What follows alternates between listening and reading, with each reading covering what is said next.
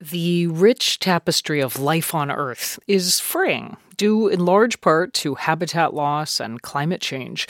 Researchers are racing to track this global decline in biodiversity to understand its consequences and, perhaps, to counteract it through conservation efforts.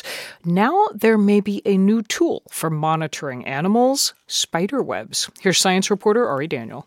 For a long time, if you wanted to know which animals were in a particular place, you'd hike or climb into their habitat and then wait to see or hear them. But that approach can have its drawbacks, particularly if you're trying to reach remote places or if you're trapping animals. That puts a stress on the animals, and especially if you're, I suppose, looking for rare and endangered species, that's not a great thing, not something you want to do. Josh Newton is a PhD student in genetic biodiversity at Curtin University in Australia.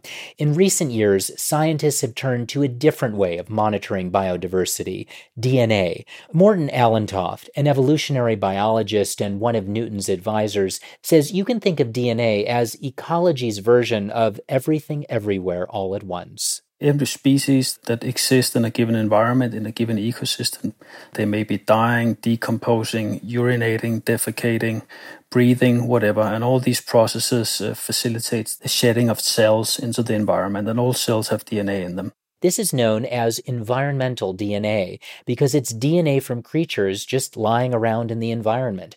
Researchers have swabbed it off of leaves and flowers, filtered it from water, pulled it out of the air, and even picked it up in the guts of dung beetles. One day, as Allentoft was walking around a lake in his home of Perth, he noticed heaps of giant webs in the trees, made by golden orb-weaving spiders. I've been taught in my biology days, that spiderwebs is sticky. So it's one of those things where you can see they're messy, they're dirty. And I was thinking to myself, maybe the spiderwebs, big passive air filters, they sit there for days or weeks, months even, that they may very well be capturing the DNA that are floating around. Previous work showed that webs are good sources of insect DNA, including what spiders are gorging on. But Allentoft and Newton wanted to see whether these webs were also trapping DNA from vertebrate animals, blown there by the wind or deposited by insects.